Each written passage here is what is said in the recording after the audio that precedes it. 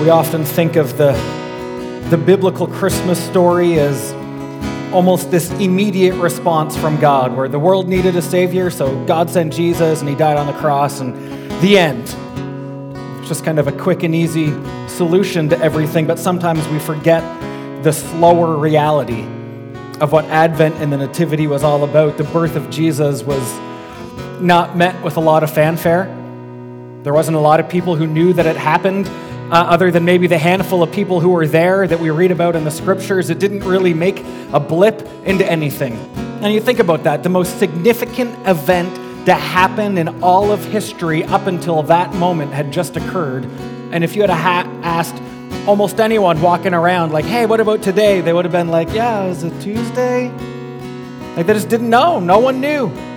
It just kind of happened. This wasn't a big royal birth when you think of like when William and Kate finally had George and the world was waiting and watching and the paparazzi was gathered around the front of that hospital waiting for the day they would walk out and everyone would finally see the baby and what does he look like and what color hair does he have, and everyone was going to get all the pictures. They wanted to know what dress she was wearing to go home in with this child, and Twitter exploded and all this crazy stuff happened for what? For George. But when Jesus was born, it was just the quietest, most unspectacular moment. There wasn't a crowd. There's probably more animals than people. No press releases, no pictures. It's kind of a quiet event. And then for years, nothing happens. Right? It's not like Jesus shows up and instantly does what He came to do. Decades go by. And you think about how weird that would have been for God, the God of creation, in human form, walking around His creation, walking around the dirt He made, looking up at the trees He created. I don't know what it's like to be both fully God and fully man, on most days anyway, but I can imagine. The loudest laugh from my wife, that's great.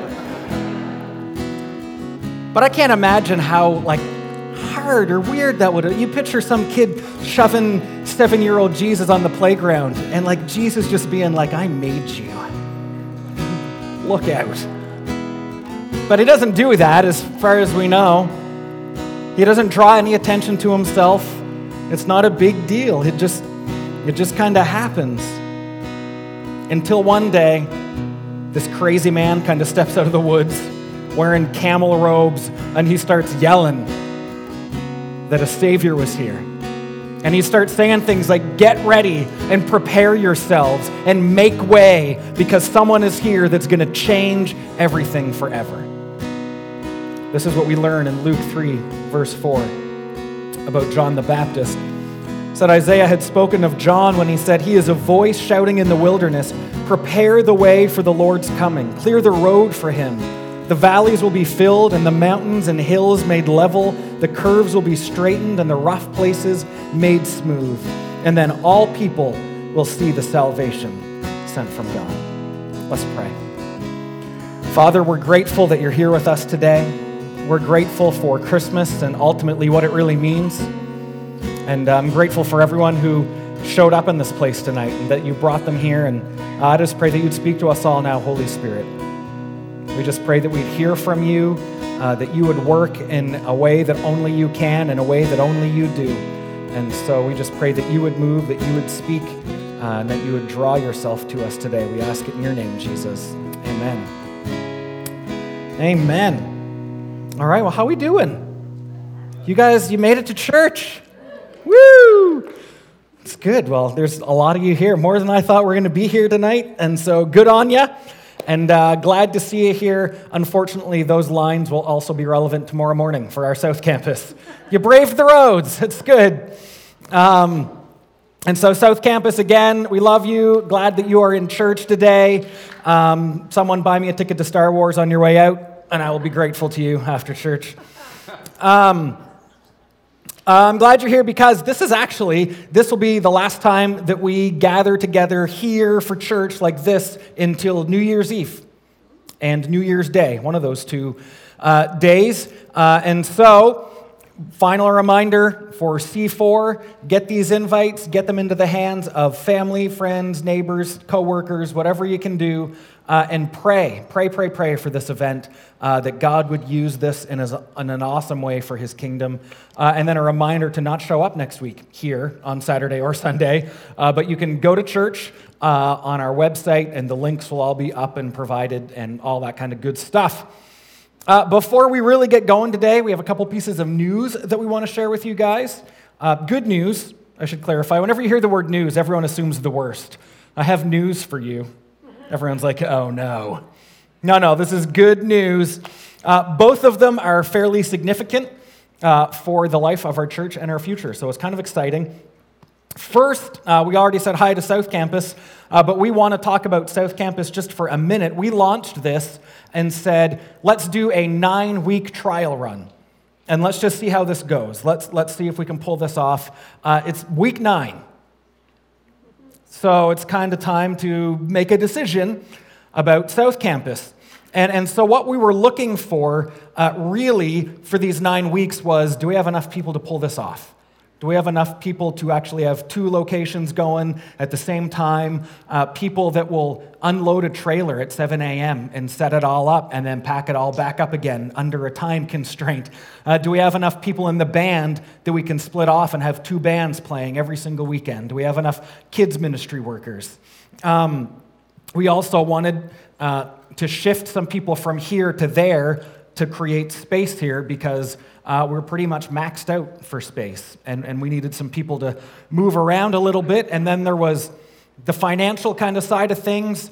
Could we raise enough money to start this thing and pull it off? Do we have enough money to kind of financially, is it viable for us to move ahead long term? So all of those things came into play. These are all things that we've been watching for and looking for and needing to see kind of happen before we felt ready to make a decision about this. And we've talked about South already quite a bit, that it's gone so well. We get over 100 people there every single weekend, which is crazy.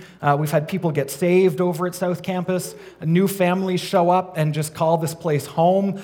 We've had cross-pointers tell me, like, you'll never see me at the North again, because this is my home, which I take as a compliment, I think. I'm not sure how they mean that.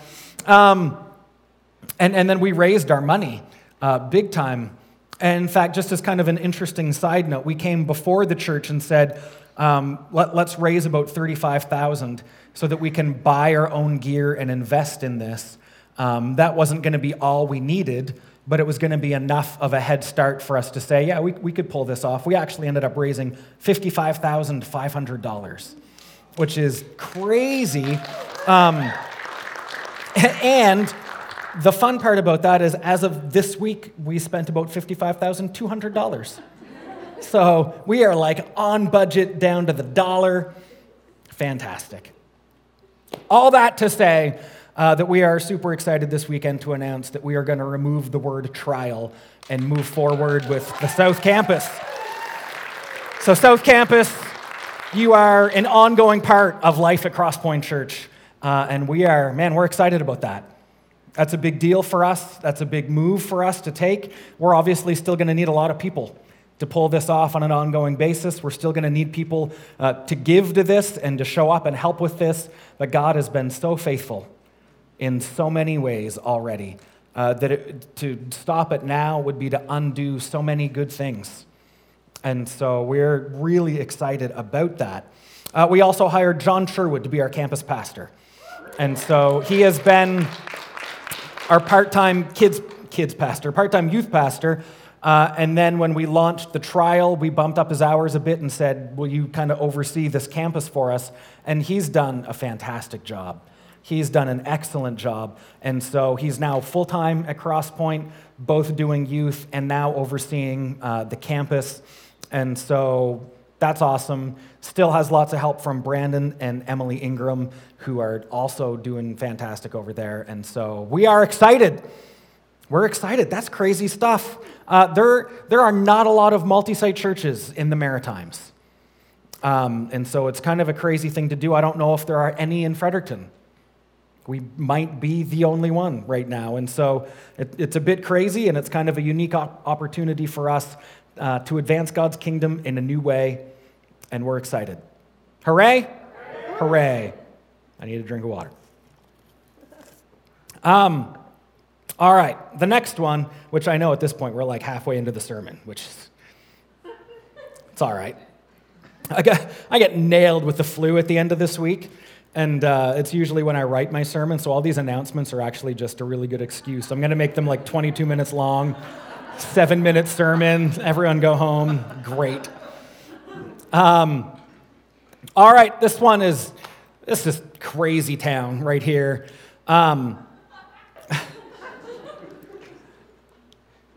A generous gift of $271,000 has been given to Crosspoint Church.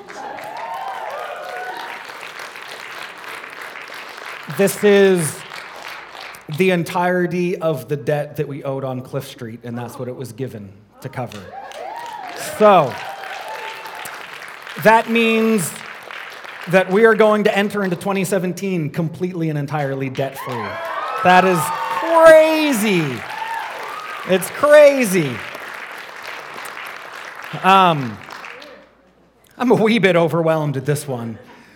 Like, this isn't real life, right? This doesn't happen all the time. I'm not a mute, which is good. If you were here last week, I didn't lose my voice this week.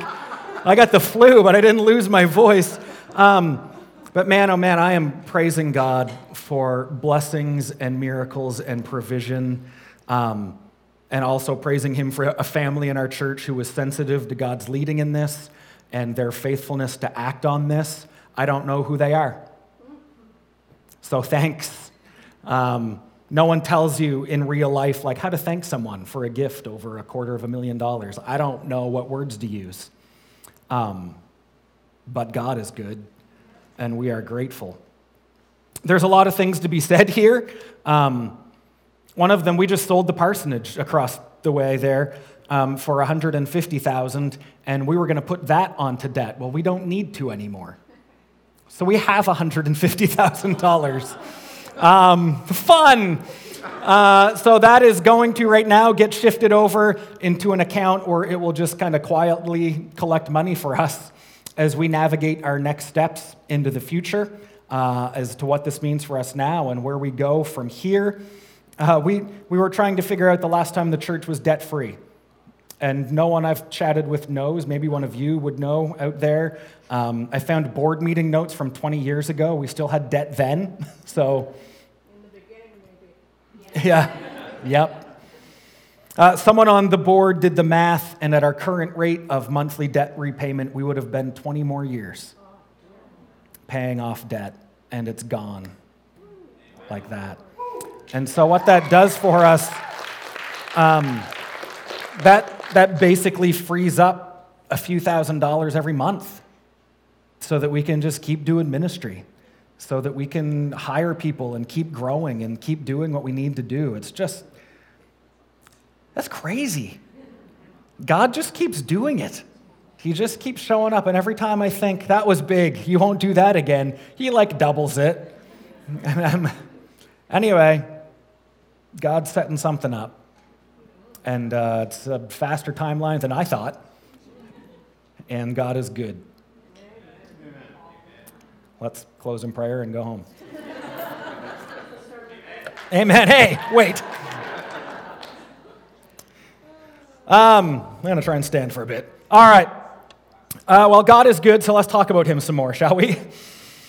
We are in week 4 of our Advent series, and we have been talking about kind of what it was like for everyone to live on earth before Jesus, right? So they were waiting, they were expecting, they were hoping, and those were what we talked about the first 3 weeks. We are not the only people on the planet walking through this series on Advent. There are millions of Christians walking through an Advent series right now. And today we're going to talk about the 4th and final kind of topic before Jesus shows up, and that is preparing. And so waiting, hoping, expecting, and preparing, these are all things that you do before an event happens. They're all things that you do leading up to something, leading up to the actual event. None of them make sense to do after the fact. Like, you can't hope for something after it already happened. Right? If you watched the Leafs game this week, you stayed up and they lost. You can't wake up the next morning and watch SportsCenter and hope they won. right? Like, I'm going to watch the highlights. Maybe they pulled it off. Like, you're going to watch the highlights all morning. It's not going to change anything. Hope is something you do until it happens. Right? All of these things precede an event. And so there is this really distinct before and after that happens with Advent. Whereas the whole things that kind of lead up to it, and that's what we're kind of walking through right now. This is what it was like for those people before the birth of Christ. And then we celebrate after it happens. But what we know now, of course, is that the birth of Jesus was not the end of the story, like a lot of people had assumed, but it was really the beginning of the story.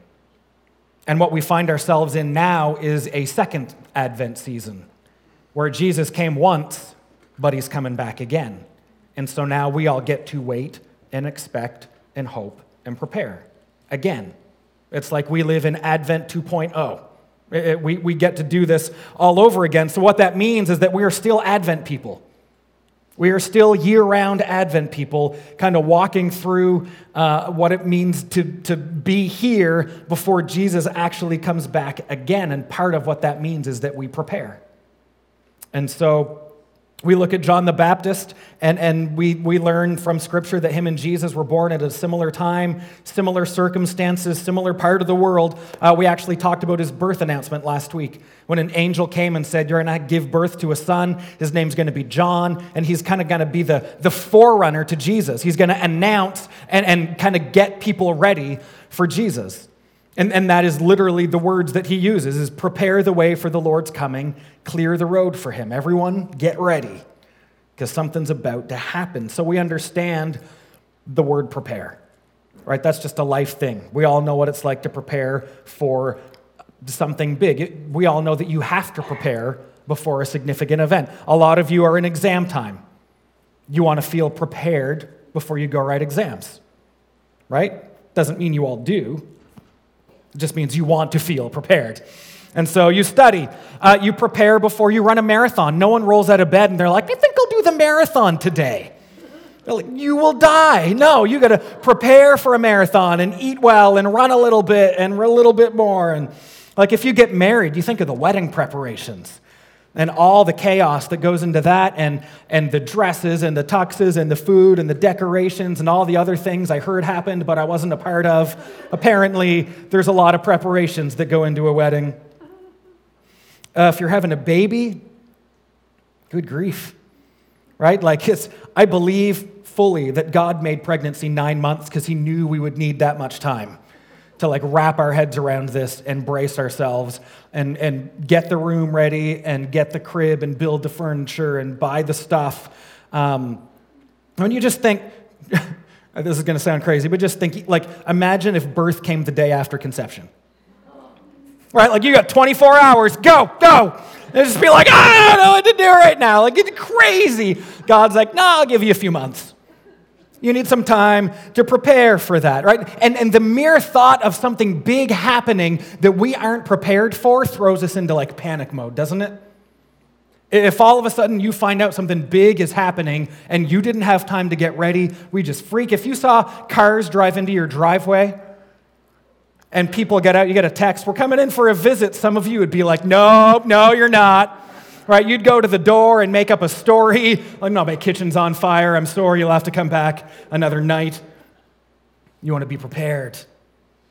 We don't like to be surprised by a significant event before we've had time to get ready for it. So God understands preparation.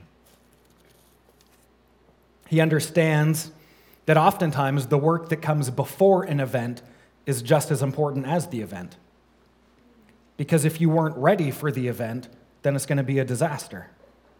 So preparation is key, and so God is always preparing his people for what comes next. He's always in the work of preparing us, which is why John the Baptist is in the story at all. That's his sole role. That is why he's there, is to show up and tell people, get ready, get prepared, because someone is going to come and something is going to happen. It is going to be crazy. And it's after he baptizes Jesus that we get this voice from heaven that says, this is my son. And all of a sudden it's go time and Jesus is doing ministry. But now people are watching. Now people are waiting. They've heard about this guy. Now they're seeing him baptize this guy. And so everyone's ready. Everyone's kind of prepared. Like, is this the time? Is this the guy? John was there to prepare them. And God is always doing that for his people. In fact, God was preparing his people for the birth of Christ from the very beginning. Christmas was always part of God's plan. Christmas was not an emergency backup plan. Christmas was not because God's original plan, he was shocked that it went wrong.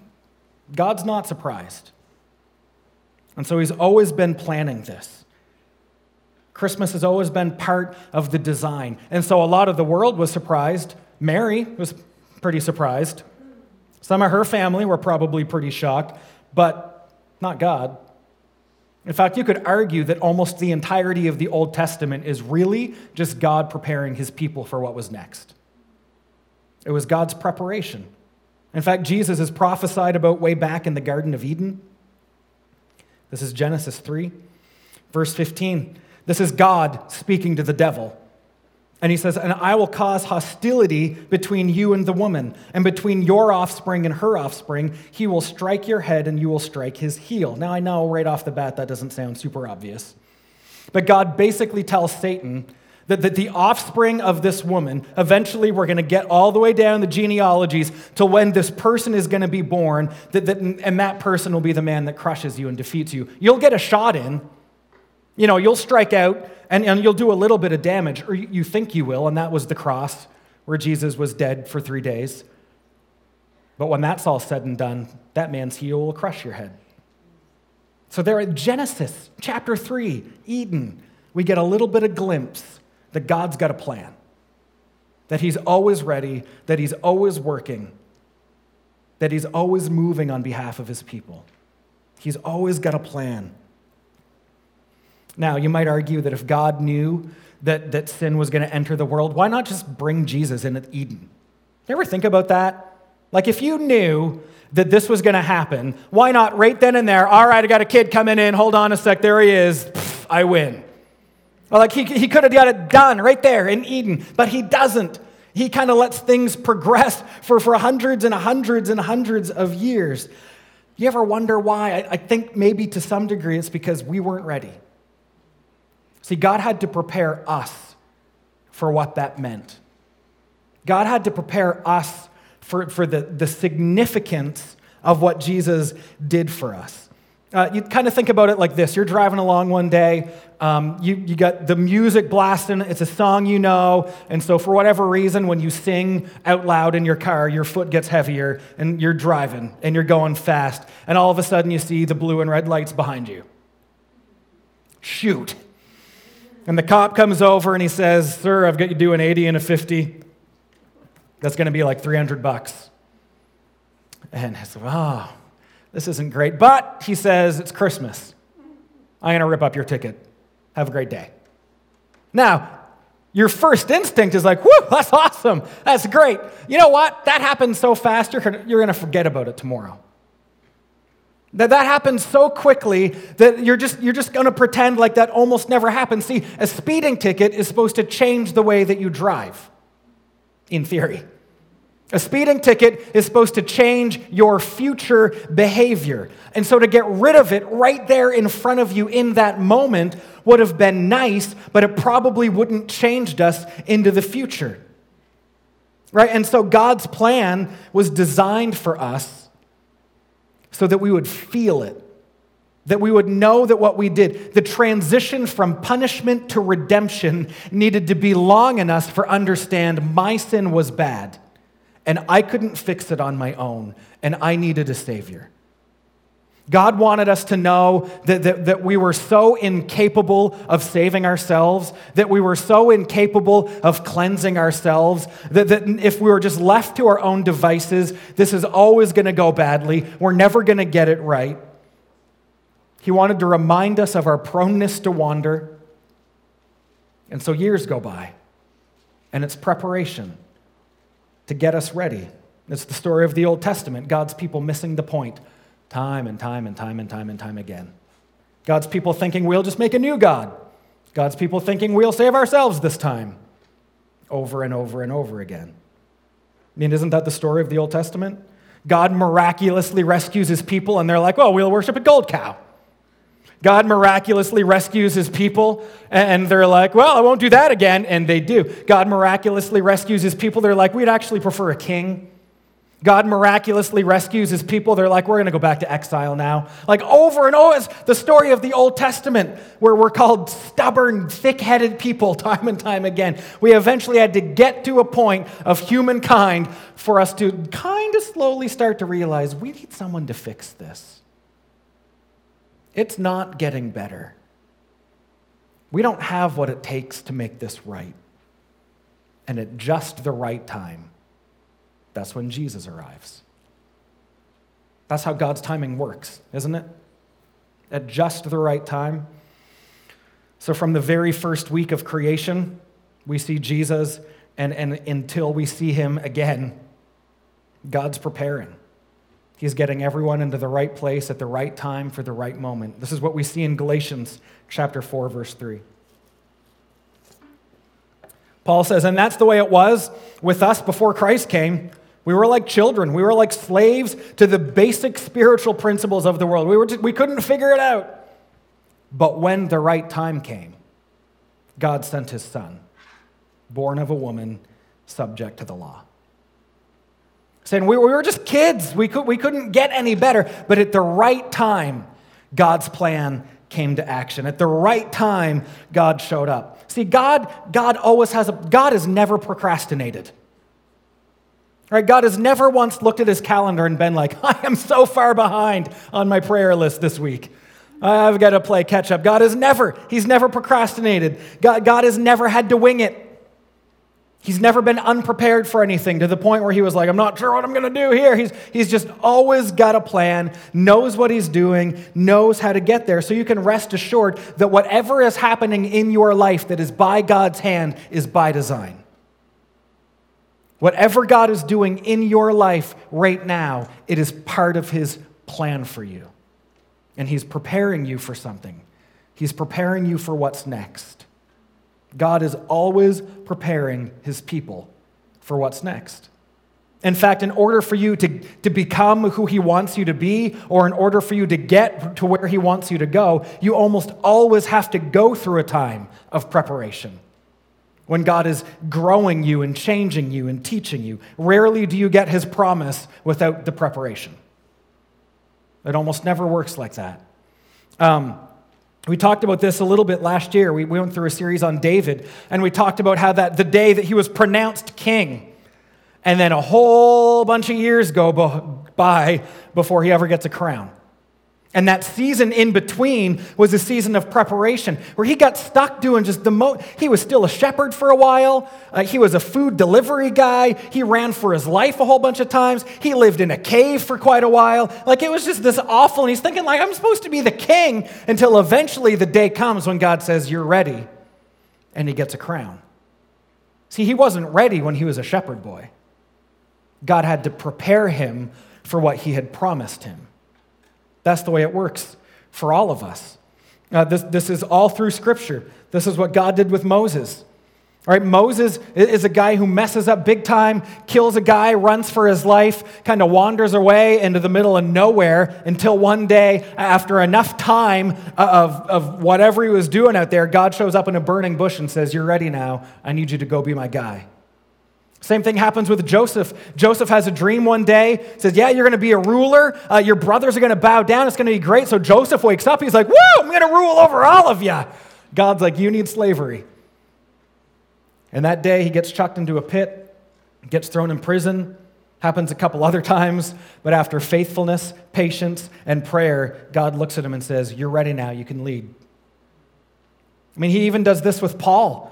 I mean, Paul has this miraculous salvation moment, struck by lightning, goes blind, and God calls him to this huge ministry, and you would think Paul is going to go out there with such massive success, and he gets chucked into jail and beaten, and then back to jail.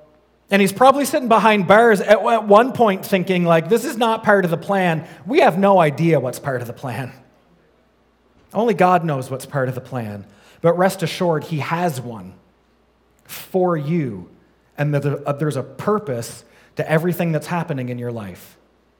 And he's building you and growing you to get you to where he wants you to be. And so what we need to do is we need to trust God in our times of preparation.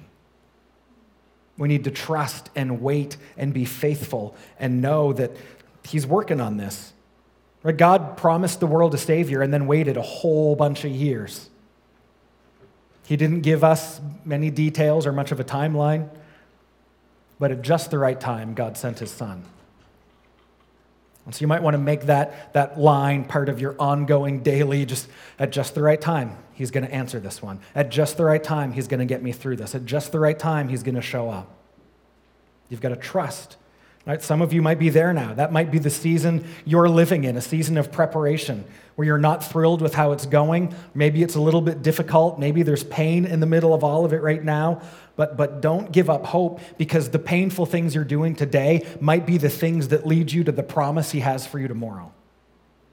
The confusing things he's got you walking through today, the hardships that you're confused about in this moment, that might be what you have to endure so that you can be who he wants you to be on the other end of things at just the right time.